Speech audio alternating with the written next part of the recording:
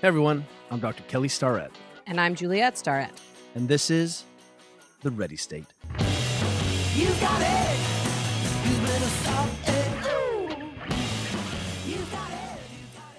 Hey guys, Kelly and I wanted to get an expert take on the current state of genetics research and science, given the growing number of DNA testing products and marketing around them. So we invited one of our favorite physicians, Dr. Richard Lee, over for a conversation. He's a family practice physician at Stanford. What's interesting right now is that there are a lot of information coming out of the genetic realm. Like we have this brand new, it's a nascent technology, understanding your own personal genomics. It's incredible, right? Yeah, you can get tons of information. I mean, companies like Habit, we got 23andMe, we can really peel back and understand sort of this nurture-nature, dialogue. But what do I do with that information besides find out where my ancestors are from? You can get all this information, but there's no one out there to interpret it. What was amazing about the first time we met with Dr. Lee when he had his first company called GeneSolve, it's one of the first times we'd seen a physician do a big subjective interview, do a genetic test and a blood panel, and really integrate those things where we could actually take hard steps that impacted our quality of life and performance. Right. He took all this information and gave us actionable things to do that really changed our health. This was, we have become big fans of actionable genetics and nutrigenomics, and this was the entree in. We're excited to bring this conversation to you guys. Here we are, modern people confronted with what looks like space-age technology that we suddenly can. There's 23andMe.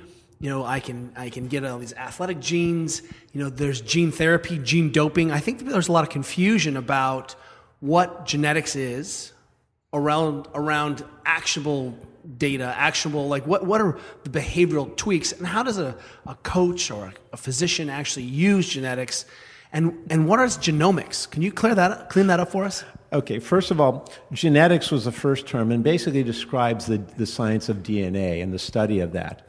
Genomics is a little more focused in studying the areas of the DNA that are actually actionable or that are known to make a difference in people's health, to predict health, or to maybe give them some information they can use, hopefully to their advantage.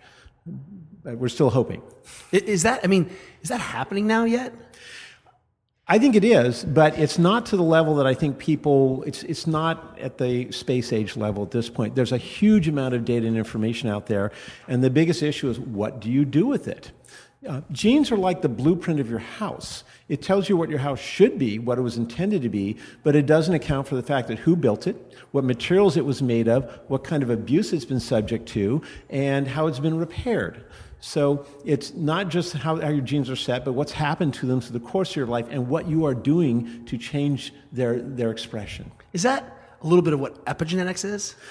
Epigenetics is, yes, but that's trying to take it to a very scientific level where you first look at DNA and then you look at messenger RNA, which reads the DNA and takes it to the rest of your cell and either builds stuff or repairs things or makes hormones or what have you.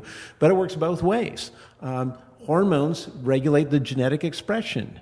What you eat regulates genetic expression. Your stress levels, trauma to your life, ionizing radiation, and of course carcinogens will also change genetic expression either favorably or unfavorably. So epigenetics is a study of what's happening after the DNA is set and who's reading it and what they're doing with it. It seems that the genetic landscape is vast. I mean, I had this biology of the cancer cell in college a long time ago with Dr. Prescott. And, we were talking about looking at interrupting the cancer gene, right? The genes of these cancer cells on the one level. And he's saying, hey, don't eat mushrooms was his thing. Shower with a friend so you can catch skin cancer easy. Stay away from mutagens like, cannabinine on the sprouts. That was his fear. But fast forward literally 25 years later, and we are now having an extended version of that conversation. Yes, we are. Now, we know some of the things we've known since the nuclear age, some very nasty things that can damage DNA. Some of the things we thought that could harm it were turning out not to be so harmful. In fact, there are some mushrooms that can actually greatly improve your immunologic health and alter genetic expression. There are extracts from other vegetables that can do that. It can actually bypass some of the most dangerous mutations that have to do with breast cancer. We're just now picking up on that, but those aren't expensive pharmaceuticals, so the information is not driven as hard and heavy on that. We're still trying to learn what changes our DNA, what makes the expression of it more favorable, and what makes it less favorable. It seems now that there are many companies that are allowing us access in. Can you just talk about the broad brushstrokes of what it looks like to have who would test your genes, how is it done, and how is that information currently used by a physician or a coach? Okay, well, physicians are still, I think, despite we're supposed to know it all, we're still way behind the curve on that. There are basically two types of tests. There's the whole genome, which is every single chromosome pair in your body. That's, I think, 3.2 billion base pairs. And you can now get that test done for about $1,000. Now, that's just knowing the gene sequence. That says nothing about the meaning of it. Most of the tests out there commercially available are things like 23andMe, which is a genotyping. They look at approximately 600,000 base pairs, and you can get some information that most people are working on. A lot of the other tests use that same gene chip, which is a spit sample. To get your whole genome, it's more reliable to do a blood sample, and there are companies that do that, but they charge not just $1,000 to get the data, but usually $5,000, $4,000, $5,000, $6,000, or even $20,000 to give you information based on that, and a lot of it's almost too much information. Dr. Lee, Kelly and I have both had a lot of genetic testing done, but I realized that I have no idea what a base pair is. Okay. Can you explain that? DNA is basically a molecule. It's like a spiral ladder, and there are two molecules that sit across from each other, and they have four symbols: G, A, T, and C. Or, from the movie Gattaca, you might remember that one. And I won't get into too much detail, but those molecules pair up with each other, and they're meant to pair like a nice couple. Now, occasionally, you get what's called a SNP. One of the pairs moves away, and an interloper comes in, someone who doesn't belong as a pair, and that changes not only that little tiny sequence of the DNA, but how it could be expressed down the road in terms of proteins your body would make or not make, how it could affect your vitamin absorption, it could affect gluten tolerance, it could affect many things, even those one little bitty SNPs, or single nucleotide pairs, or they call polymorphism. So it's two little molecules that usually pair up together. When one gets knocked out and something is substituted for it, that's considered to be a heterozygous or one mutation. When both are wrong, that's considered to be homozygous for both mutations. So a normal gene has two normal pairs that belong to each other. Heterozygous has one pair missing and one interloper. Homozygous has two people that don't belong there. So if I could just say from my own experience, I have the MTFR mutation. So how does that relate? Explain that in terms of base pairs. Okay, that's MTHFR, and it sounds like an acronym for a swear word if you spell it out. In fact, the genetic researchers call it that. If you have there are two genes that have to do with that, and this has to do with an enzyme. MTHFR is an enzyme that takes folic acid, which we all need, and converts it into something that our body can actually use called L-methylfolate, also known as vitamin B9. There are two genes. If you have one gene missing, that enzyme is working at 85% capacity. If you got two missing, it's 65%. If you got the other one missing, it's 60%. It can be down to 30% or as low as 18%. And what that means is your body can't make a compound that's critical for focus, for feeding the production of a chemical in your brain called serotonin. It's also critical for focus for things like ADD. People who have these mutations in the MTHFR gene tend to have more tendency towards anxiety, depression, and ADD. Also, that process, that molecule is critical for something called methylation, and those methyl groups that it helps produce protect you against heart disease and also protect you against cancer. So there could be a lot of downstream consequences from just a mutation on two little genes, but it's not a guarantee. I've got a worse mutation than you. I've never had anxiety. I've never had depression. I'm in denial about ADD, but my children have half my mutation, and they are more affected by this. So again, their expression is more clinically significant than mine, and there are actually other genes that relate to this that probably protect me. In fact, I know there are, but that's where it starts getting complex. It isn't just one gene, it's how they all interact with each other. Now, this is interesting because Darwin's dangerous idea was not evolution. It was evolution by natural selection, and that these mutations are a normal aspect of being a human, normal aspect of genetic recombination, that this is how we have, my understanding is how we've come to be human beings, through these small little adaptations over time. Is that right? Correct. And some of these mutations we think are unfavorable to us here in this area may be more favorable for other situations where we had different food sources, where we had only plant or animal sources. We were out in the sun more. Maybe we didn't need as much vitamin D. That's one example that, depending on your genes, your requirement for vitamin D can change tenfold. You might need only 2,000 IU a day in sunlight and diet. I need 15,000, I found out. Some people need as much as 20,000 to get adequate levels. So some of these mutations were adaptive. Obviously, if they're totally wrong, we wouldn't survive and breed. So they have their purposes. The question is, are they serving our purpose now? I think that really brings up this interesting point because Juliet and I, our first experience with genetics as it related to trying to improve our health was with your company. Right. And it was the first time we had seen you had taken a really important subjective exam. You asked us a lot of questions, like 300 questions about our lifestyle, our histories, injuries, head trauma. I mean, it was deep, right? Yeah. Then you went ahead and looked at our blood panel and then layered on this third piece, which was the first time that for Juliet and I, we picked up on our understanding holes in our experience or deficits in our nutrition or aspects of ourselves that we couldn't reconcile, and it was easy then to plug and play. Is that what we should be doing? That's what we should be doing, but that's a process that really takes some thought. You said it yourself. A lot of it was in those questions you answered. I keep saying it's not your genes, it's what you do with it, and what have they done to you? How do they express themselves? What symptoms do you have? How do you react to certain foods, to stress? What was interesting is we often think that everyone should be on a low-carb, higher-protein fat diet. We found in Juliet's case you needed more carbs. And that probably made a difference in energy. Like me, you had different mutations in this MTHFR methylation, and correcting for that, giving your body the form of folate that it couldn't make, I think helped with focus quite a bit.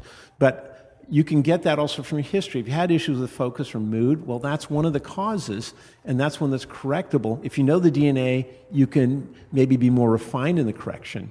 But it's that combination of the history. It's how those genes have expressed in your life and how you deal with life and how it deals with you that really gives power to that DNA information.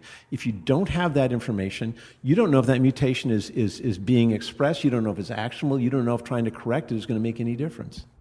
Let me ask you this. I mean, just from personal anecdote, for many years, this has been a long-running joke for Juliet and I have this thing I call the one-man attack on the sun. And I don't believe in sunscreen. I think you should just get full sun and then get out of the sun. That's my MO, right? Just if you've cut off. Right. But I feel best when I am lobster red and nuked with sun. And it turns out I had developed this strategy a long time ago, and I have critically low levels of vitamin D all the time. Yeah, so you were craving what your body needed, what your mutations are telling you. I mean, I've got a classic tan. I don't wear a biker's tan. I don't wear sunscreen ever. I'm out in the sun 4 to 10 hours a week, yet my vitamin D level was barely above the bottom of normal. So I had to bump it way up to 15,000 IU a day, which I never thought I'd have to do. Because of that, I feel better. I haven't been sick since I did that. I'm healing a little faster for the few times I do crash. So, question for you. We went through another genetic test through a company called Athletogen. And one of the things we learned there is that, obviously the human genome was, mapped out in the early 2000s. But when we went through the Athletogen panel, we realized there are a gazillion studies on all of these genes, and some have more weight than others. Can you just give us sort of the landscape of where we are in terms of studies? I mean, obviously we know about this MTHFR gene. There's probably been many studies on that. Right. But, where are we in the universe, and how much do we actually know? It depends on who you listen to and who you read. There are different powers of these studies, and they're actually mostly done, what they do is they take different people with different diseases, and they look at their DNA, and they look at commonalities. How many people with this condition have those gene mutations? That's where we started. We started with sick people. And now they're just starting to look into athletic people. Well, what about nutrients? Well, let's look at people's vitamin D levels and see what gene mutations seem to affect that. Those are a little stronger because you can measure those objectively more. Now they're getting to the sprinter gene, which everyone's really popular about. And that was found, basically they looked at a mutation that was common in your best sprinters, but those were mainly from Poland, I think, and other Slavic countries. We don't know if it applies across the world. There are other athletic genes that affect only Han Chinese males. So it depends on where the study group is. And what I've had to do is when I look up those genes and I have to go to the papers and say, well, where was the study done? How many people was it done on? And these are usually, in the case of athletic genes, on not that many people. We're talking maybe 20, 30 at most, a couple hundred, rarely 1,000. I think it's interesting because it seems like we've opened up this Pandora's box, for lack of a better word, about understanding ourselves. And I think that has some interesting implications. Who owns this material? How can this information, can it be used against me? Should I test that? And more importantly, ultimately, what it really comes down to is, how does this improve my life, right? Because already we're making these horrible errors. We don't sleep enough, we're stressed out, and now I've added more complexity to a system. And should we care if I'm sleeping and sleep deprived and messed up and stressed and eat, McDonald's? Does understanding my genetic profile matter, or should it matter in the long haul? And how do we come to think about that? Good question. Well, the stress and the lack of sleep and the crappy food have a far greater influence on your health than your genes at this point, and they can change the expression, with the exception of extremely rare severe mutations that you'd know from birth. On the thing about who owns this and what can they do about it, thankfully we have what's now called the Genetic Information Neutrality Act, which says that you cannot be discriminated on the basis of employment, health insurance, life insurance, or disability or long-term care insurance on the basis of your DNA data. And one reason is, I guess, to protect the genetic industry, but the other is having those mutations doesn't guarantee they're going to be expressed. And so it's guilt. If you're a member of a club where there's some bad people, that doesn't mean you're going to be a bad one too. So they realize that. But who owns this? Well, any company that you pay to do a DNA test, I'm pretty sure that they're gathering that data. 23andMe has been given a lot of money from pharma companies to have that information. It's supposed to not have your name to it, and probably doesn't. No one can screw you, but that doesn't mean people won't profit from it. It would be great if somehow you could profit from it as well, but that's down the road. Maybe we get some sort of crowdsourcing like Uber or something for your genes, and then you can, you can sell that little bit to somebody else. So, but again, it's a whole lot of information. You're talking, like I said, 3.2 billion pairs of molecules. And what do they mean? And are they going to be changed or expressed? How do you work around that? The MTHFR is an example. You take a vitamin that your body can't make, and you solve the problem that the mutation could have caused. There's many, many more. So in my case, I would say that, especially because I have the MTHFR gene or gene mutation, that knowing my genetics has been very useful to me. But what about regular people? Is it useful? Or is it something in the future that will be useful? There are some that are useful now. That's one of the ones that's most actionable, because I've been, again, doing genomic testing on people, mostly out of curiosity, not because I felt it was that actionable early on, but I've been doing it for 9 years, and there's more and more information. The MTHFR just came out about 2 or 3 years ago. And that one, for example, if you've got a kid that you think has to go on Ritalin because there's focus issues or mood issues, if they have that mutation, you put them on the correct dose of L-methylfolate, which their body can't make. Oftentimes, they don't need the drugs. I've had many kids where it's been an epiphany. And in those situations, yes, and there's no harm and very little cost to that.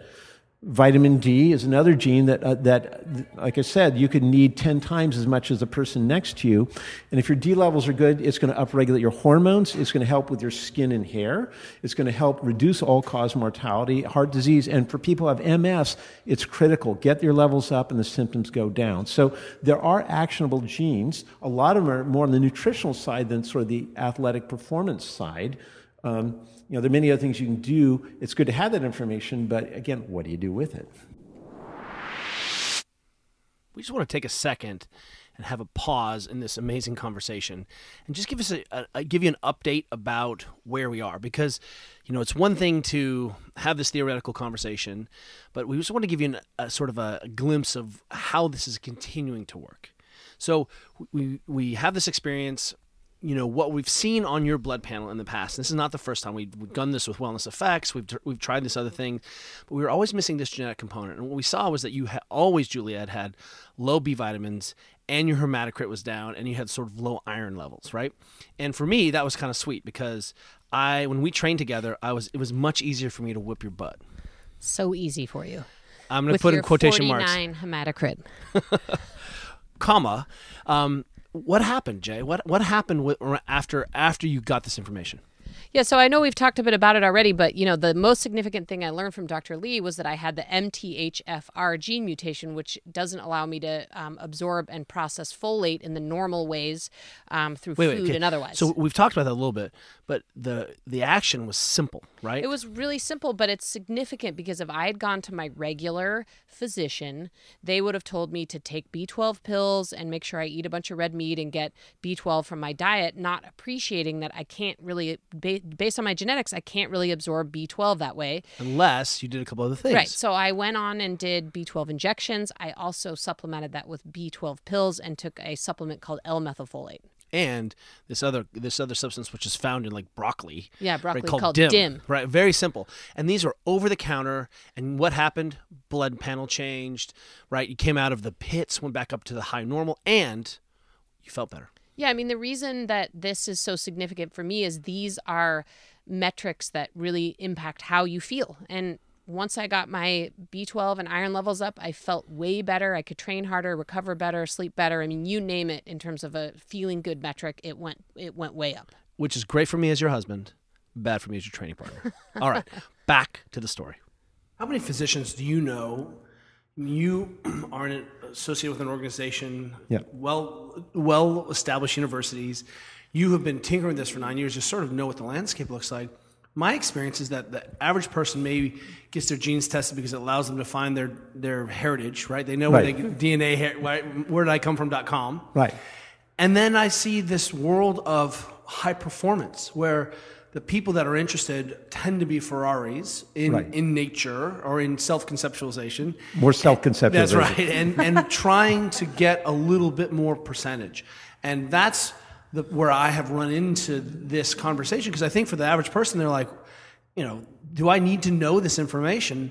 And we're not talking about, do you have the BRCA breast cancer gene or not? We're just saying, hey, are there actionable behaviors? Are there tweaks around nutrition or sleep or things you should know about trying to go faster or better or be more efficient?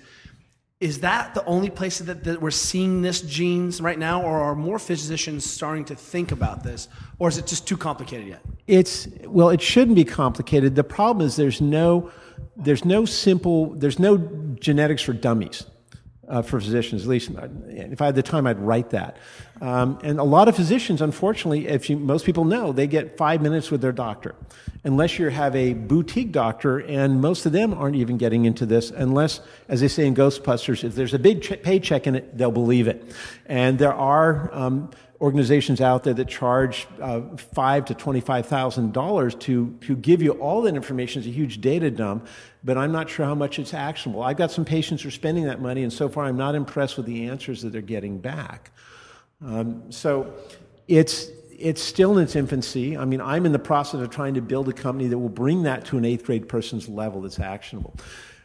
So many of the genetic variations are actionable for everyone, and it's not thousands of them, and most it's maybe 200 that I know of right now, and really it boils down to 10, where anyone, if they've got mutations they correct for, they have to, mostly nutrigenomics, the MTHFR gene, vitamin D, the night owl gene that really alters sleep timing. You have to compensate for that. There's the warrior versus warrior gene, and some things you can do about that. And by the way, warrior isn't always the best thing. Yeah, and by the way, Juliet's pointing at me because I am the warrior in the family. We were shocked. That was the most shocking piece of information we got. Is the warrior? I was convinced I was the warrior and that he was the warrior, and it's the opposite. Interesting. Fascinating. Yeah, the stereotype is totally different. The warrior is the person who's a good Marine Force recon who lives on adrenaline, can bust down the door. When things get scary, they rise to the occasion. And my understanding is it's also the person who has high variety drive for novel stimuli. Yeah. Is that true? Yeah, but there's Novelty another seeker. gene for that, and we call that the novelty-seeking gene. If it's too high, then they have what's called a conduct disorder. They don't feel alive unless they're dating drug lords' wives and gambling with their parents' money and driving cars with getting the police to chase That's them. Juliet for sure. But, what's interesting is my experience with seeing coaches using this, for example, Worry Warrior or Novelty Seeking, is that it may change how a coach can write a program. For example, let me give you an example between Juliet and I. If you are like, Kelly, I need you to do these 8 by 30-minute pieces 4 times a week, and you're going to eat the same meals 7 times a week. I'm like, all right, that's what I got to do to get better. I got it. Juliet, day one, I would is go already into rebelled. the fetal position and feel sad and I am emo. highly coachable. Juliet was like, I'm out. Yeah. Like, she's done. So that would be, for a trainer who can interpret that information, it would be useful. There's also a mutation called the clumsy nerd gene. And that's fairly actual. A lot of people have more trouble with things that involve balance and coordination, and they're slower and they tend to be more introverted. And that tends to be fairly predictive. Their genes have to do with sociability. Some have to do with stress response. Some have just being an outright asshole. Do you think that as we become to understand... What's that gene called? The asshole I call it the gene? asshole gene, yes. Okay. It's like the ASSHL Yeah, gene, yeah, right? that you just put some other letters in it. Here's the question. Does this all begin to beg the question that isn't this just apologetics? It can be. I mean, say, I can blame my genes for this or something. Yeah, I don't have to work very hard, or that it somehow gives me an excuse. That I have a Scottish hip is the classic anthropometry. My hip is a deeper hip socket because I have this genetic, so I can't squat. Well, work around it. If I can't sprint, but I can climb on a bike really well. But what I hear you saying is that this is not the misinterpretation of E.O. Wilson of genetic determinism. This is saying, hey, we still have manifest self-destiny. Yes. But underneath that, there are guiding principles that may make it more difficult or less difficult, or behaviors that I can pay attention to if I'm aware of it. And maybe it's just, this is just an entree into consciousness to know myself better. Is that, because that's my been experience with you. Providing the information, you can work upon it and then understand where it adds up to where you feel and how you work, and then what you can do to change that. Yeah, no one's locked into it. Again, gene expression is a total different thing, and can be. You can have all those genes and they won't be affecting you. My MTHFRs are not affecting me. My vitamin D is. My kids have less; it affects them more. So you can change gene expression. We know that. We're just trying to figure out better ways to do that for those who need it. So you mentioned you're starting a new company. We worked with you when you were at your other company, GeneSolve, which we found transformative for both of us. But tell us what your vision is. What are you up to? What are you hoping this becomes? The new company, the working title, and we're just starting up, is called Altitude. And the A and the I are capital because what I've learned from 25 years of medical practice and teaching and suffering through it, and 10 years of trying to interpret genomics at the point of primary care at patients at the bedside with me in regular practice, is it's more a matter of how those genes get expressed. What has happened in your life that's either going to turn them on or turn them off, or is living proof that you've got these mutations. And so I developed and am refining an algorithm that takes a very long questionnaire, which you guys did. It's going to be better. And from that tells you historically what's probably awry with it. Your physician or any lab test may not be able to pick up. And then if you combine that with automatically the genomics that line up with that, it'll tell you, well, here's where you need to focus your energies on in terms of a diet change, a sleep change, an exercise change. Here's where you may be mindful of something that you might pass on to your kids and work with them on that.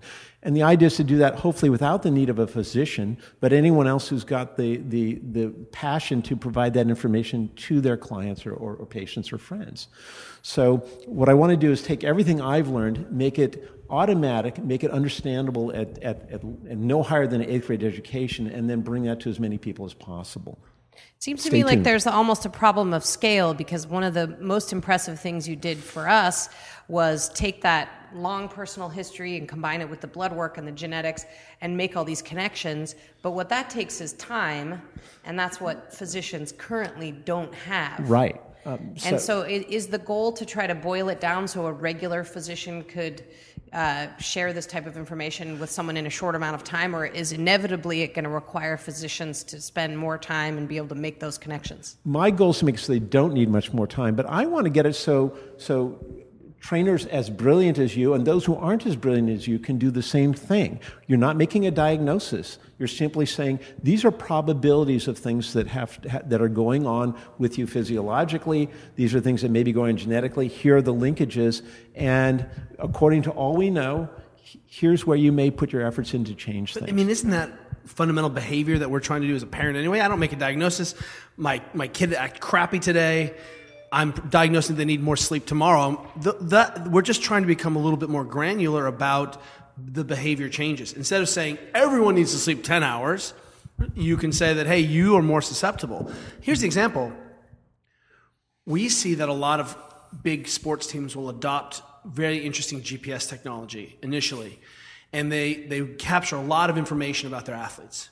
And then once they see the meta trends, the technology becomes less useful because they already know what to look for, and they can already make predictive behavior choices, right? That they, these guys, our biggest guys, run 6 to 10 miles or 6 to 8 miles in a match.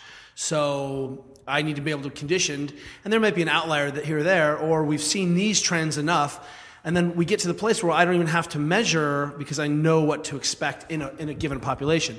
Is that ultimately where genetics is going to be the most useful for us? I think so, but again, we have to remember that the genes are fixed, but the expression is dynamic. And exposure to different things or traumas or stressors can change that expression, and you need to be mindful of it. At least you know what the blueprint is, and you can see how the house is maybe breaking down, and then you know where you have to focus to repair it. That's probably the biggest utility of it. That information should be made simple and easy to anyone who can begin to understand it. And I explain it to a lot of my patients, very few are PhDs, and they get it. And so I want that more people to be able to give that to people and make use of it, make it actionable. We had our daughters tested, and I have no idea about the weight of some of the tests, but our daughter Georgia showed to have the most... Those were well-weighted tests. Well-weighted. She was the best athlete of all of us, just the most well-rounded athlete of all of us. But what she lacked, and actually what we see in her, is she lacks motivation. And that actually helped us because she's the kind of kid that needs to be pushed to go be physically active. And before I got this test, I actually felt bad, like I was being mean and I was pushing my kid to move her body when her natural desire is to lay on the couch and bake cookies. And after I got this genetic test, I realized that this is a genetic thing for her. She needs to be pushed. And once she's out on the field, she loves it and is totally into it. So this was an interesting learning for me. I'd love to see her raw data, and that's probably a motivational gene, or a gene that has to do with initiative, or initiating activity. Desire to move. Yeah, desire to move. Once she's moving, she's in. But it's that nexus of getting from not moving contrasting, to moving. and when you put her into the population that they had looked at, the thousands of athletes, she was 13th percentile for desire to train, desire to move. And her dad is 98th percentile in terms of you blow I'm let's go, let's do it. So it is interesting to just and what we have found, whether this is true or not, is that even now that Georgia is aware of that propensity to know that, hey, I just doesn't have a lot of initial drive, but once she knows that now, she's on it. Well, she just realized she needs a push start. Yeah, that's right, and that's the end of our behavior for her. She's just she'd be like, Dad, come out with me, and then now I'm her training partner, and then it's on. Well, now she knows the reason why. She knows it's not because she's lazy or that she's got she's been smoking dope or something. It's a lot of dope. I mean, here in California, age 11. yeah. Well, what's interesting for us in the expression, because it was so transformative for us to see these holes in or opportunities. They're not holes. There's opportunities to turn little wrenches and feel a little better. Even with Caroline. So, for example, felt like with my recovery, and there's a couple things I want to talk about. One is that I saw that my recovery genetic profile was low. I didn't have excellent recoverability, and that what I know from this gene pool they looked at is that I can't handle the training volumes that my other friends can. I have friends who are literally like Wolverines, and that I actually have to sleep a little bit more. I have to pay attention to the details a little bit more in order to handle the kinds of volumes that my friends can handle. I really have to pay attention to the details. Yeah, but the idea is you can get as much outcome with less volume. There are people who don't know that, and then they're breaking themselves down. Their whole neuroendocrine system, their adrenals crash. That's right. And then their hormones go down, and then they get sick, and they start getting arthritis and all that stuff. They keep pushing it. And in the comparing that little pool of genes in my profile, I was like 18th percentile in terms of just potential. But my daughter Caroline was like 13th percentile. And that kid has to sleep 10 hours a night and potentially take a nap on the weekend to be a normal human being. And when she does that... She's the only kid we know who asks to go to bed early. How old is she? 8. So she sleeps. She goes to bed at 8 and gets up about 6:30. And I mean, she is like... night out, done. Like there's no silliness, and that kid, she sleeps and sleeps and sleeps and sleeps. And we can say universally, every child needs to sleep, but it's very interesting to see how Caroline responds when she's a little bit sleep deprived. She's a different human being. And other kids, like Georgia, she gets one bad night of sleep, and she's the same kid the next day. Of course, physically she doesn't perform, but there's just no change. And how much of that is this a genetic piece? It's just this and it's not that it's something we worry about, but knowing that our daughter needs to sleep, I think is very interesting because we've prioritized these behaviors around her that makes my kids stoked to be around all the time. Well, there are two variations we know about. One we call it's called the night owl gene, which has to do with how late you get to sleep. And the other is called the clock gene, which is the actual requirements in terms of hours. And it varies. Some people can get away with 5, some need 9. And it's what you do at those times you have. And then there's the other, aside from the genetics, what's the quality of their sleep? Some people need 10 hours because it's really crappy. They don't get a lot of deep sleep, and we don't have those studies. But that's one thing where a simple wearable, that's one application of all the data people are gathering with all these wearables that would probably have the most meaning is, are you getting decent sleep? Is it deep enough? And then do you have the clock gene where you have to sleep a lot or a little? We have a friend who turned us on to this wearable that Kelly and I wear now, but he liked it so much because he said he would be laying in bed for 10 hours, but the wearable showed that, he's got a little kid, a 2-year-old kid, he was waking up 17 times in the night. So, the kid was waking him up? Yeah, the kid was waking up, and he was probably, waking up from having woken up so many times. And so he found that to be really useful data, though, because he's like, what? I'm laying here in bed for the required amount of time, which is 8.5 hours. Why do I feel terrible? A lot of these have to do with movement, and one thing you have to remember, if you, like me, have a 100-pound German Shepherd or a 10-pound cat that jump on the bed many times a night, that may throw it off as well. so consider that. We have a 20-pound cat. Okay, so... what's been really interesting is that I haven't met many physicians who are trying to affect where the rubber hits the road with this information. Where I have run into this is high-level coaches trying to interpret genetic profiles around training volume and response to training. Because I just saw a recent study that Dr. Andy Galpin put up that did show that when people were trained in their genetic cohort, they responded better than people who were not in their genetic cohort, like around strength or some endurance kind of training. Not that people weren't just having normal training response, but people really had a good reaction. So I've seen that people are trying to interpret it that way. Are there 3 or 4 things that you think someone should be asking of or could be aware of, that there might be a genetic component that, with maybe not taking a test, or if I take a test, I should look at these things? I mean, asking a trainer or asking their physician? They should ask a physician, but I don't know if they're going to get the answer, and that frustrates me a bit because I like this stuff. I never thought I'd be interested in genetics, because it's so at the core, and there's so many things that happen between your DNA and you. But now I'm seeing the closer linkages from the things that do matter. For non-elite athletes, they should They should try and get an answer. Most doctors won't order tests, but how does my genes affect my vitamin D levels? Do I have this MTHFR mutation? Will changing that affect my life or health risk? There are others, warrior versus warrior, the sleep and clock gene. Gluten. There are 14 genes that have the gluten tolerance. This is not celiac disease or fashion trend. I have 9 mutations. I'm not acutely aware of illness, but when I went off it, I lost some more weight and had more energy. I've had other people where their dermatitis went away. They were not aware of any gluten issues, but when you showed them the gene and said, try this because your gut, your skin, your arthritis might do better, they did. And it does line up in that situation. So that would help to convince someone if they do need to make a diet change so they're not aware. It would help them. But ultimately, what I hear you saying is that this is all well and good, but the most important thing that I should remember as a user is, does my life get better?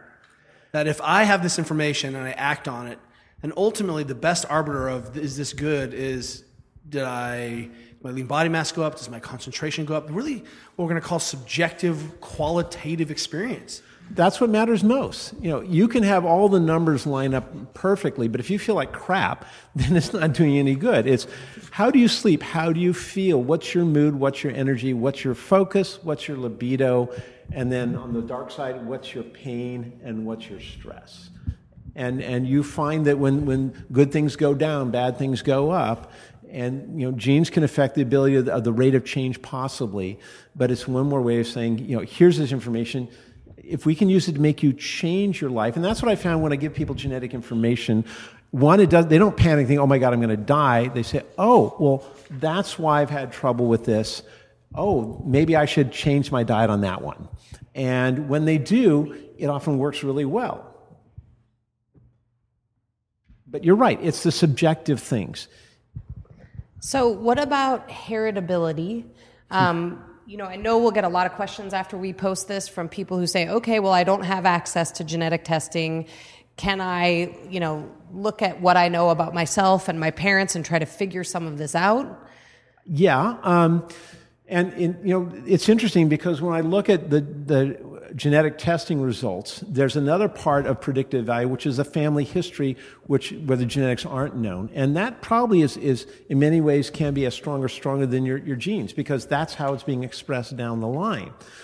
You have to take a look at yourself or your children or your parents and see, well, maybe Dad was the milkman, because it seems like you could do that with a disease, if you have a history, everybody seems to know if they have a history of certain diseases, but some of these more nuanced things like, vitamin D or, the night owl gene might be a more obvious one. That's obvious. Probably the most obvious one in terms of behavior, observability in most people is that the methylation one, the MTHFR. People who are mutated where it's significant clinically, more anxiety, more depression, more ADD. Families may have a higher risk of heart disease. People with these mutations some of them tend to be more hypermobile. They can touch their thumb to their wrist. If they can do that, if they get dizzy, they jump up quickly, they probably have that mutation. If they have Raynaud's disease, their hands get that like a migraine in your hands, they probably have that mutation. And even if they're not depressed or anxious, correcting that nutritionally, which is not pharmacologically, can make a difference. Doesn't cost a lot, can't hurt.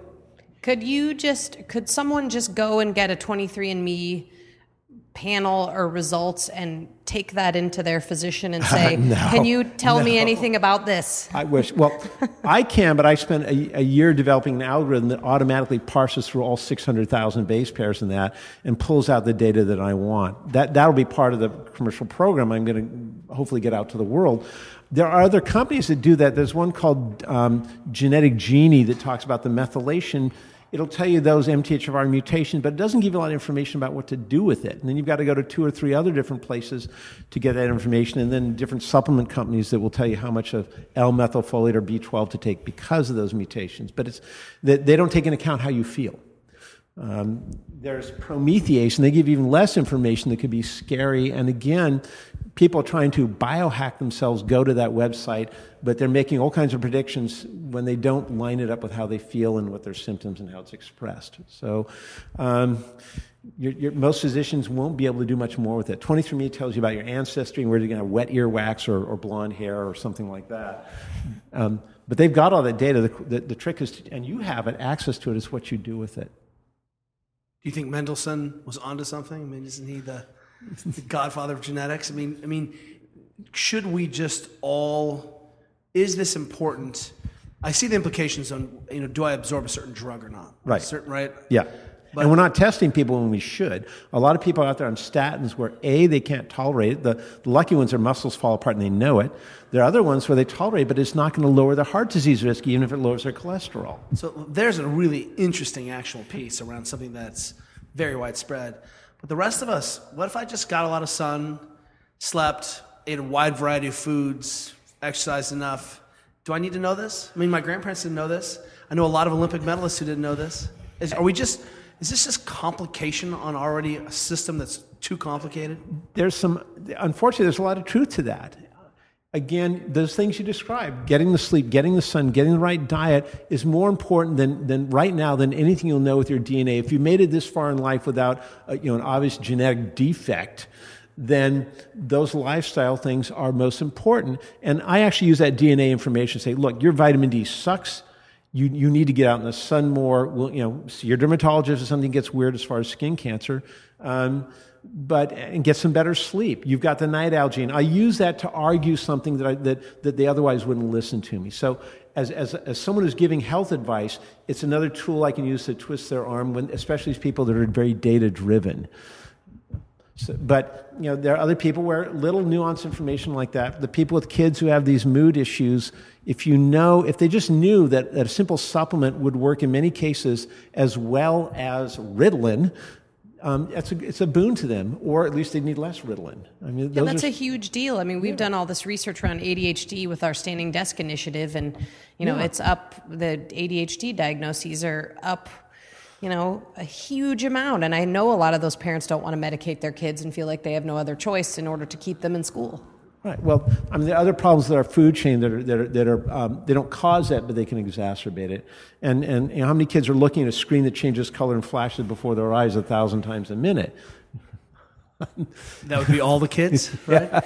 And then it's interesting because I say on the one hand, is this all misplaced precision? And on the other hand, the fact that, when Juliet had Caroline, she had 7 blood transfusions and burned out her bone marrow, and then didn't process vitamin B very well because she has this damaged folate thing. Yeah. And leaning on that a little bit, we saw better upregulation. Like Juliet changed when she started, upping her B vitamins and folate.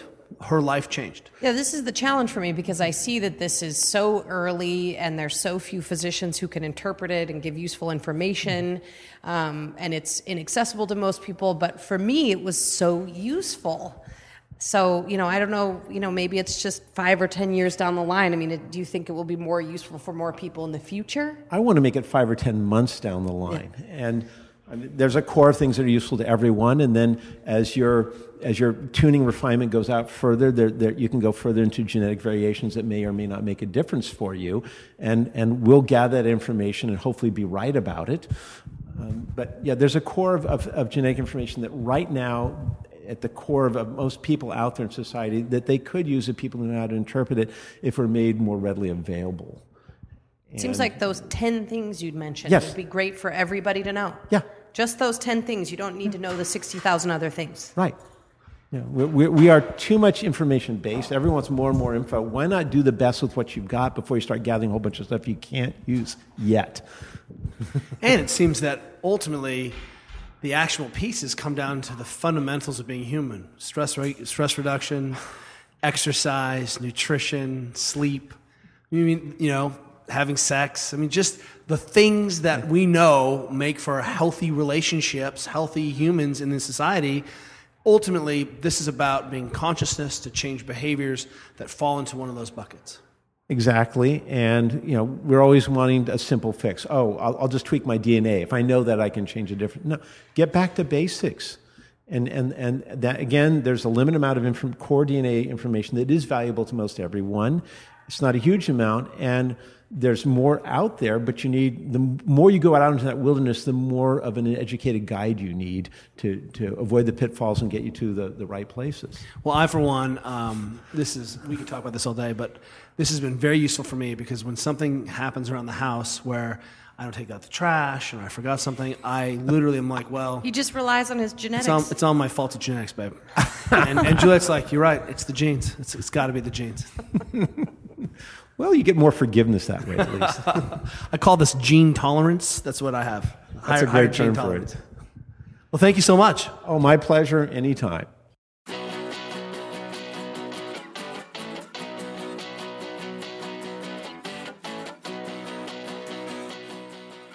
Thank you for listening to The Ready State. If you like what you're hearing, check out all of our episodes here or at mobilitywod.com. The Ready State is the podcast of mobilitywod.com, where we've assembled the world's most comprehensive database of guided movement, mechanics, and mobility videos, all with the goal to help improve performance and eliminate pain.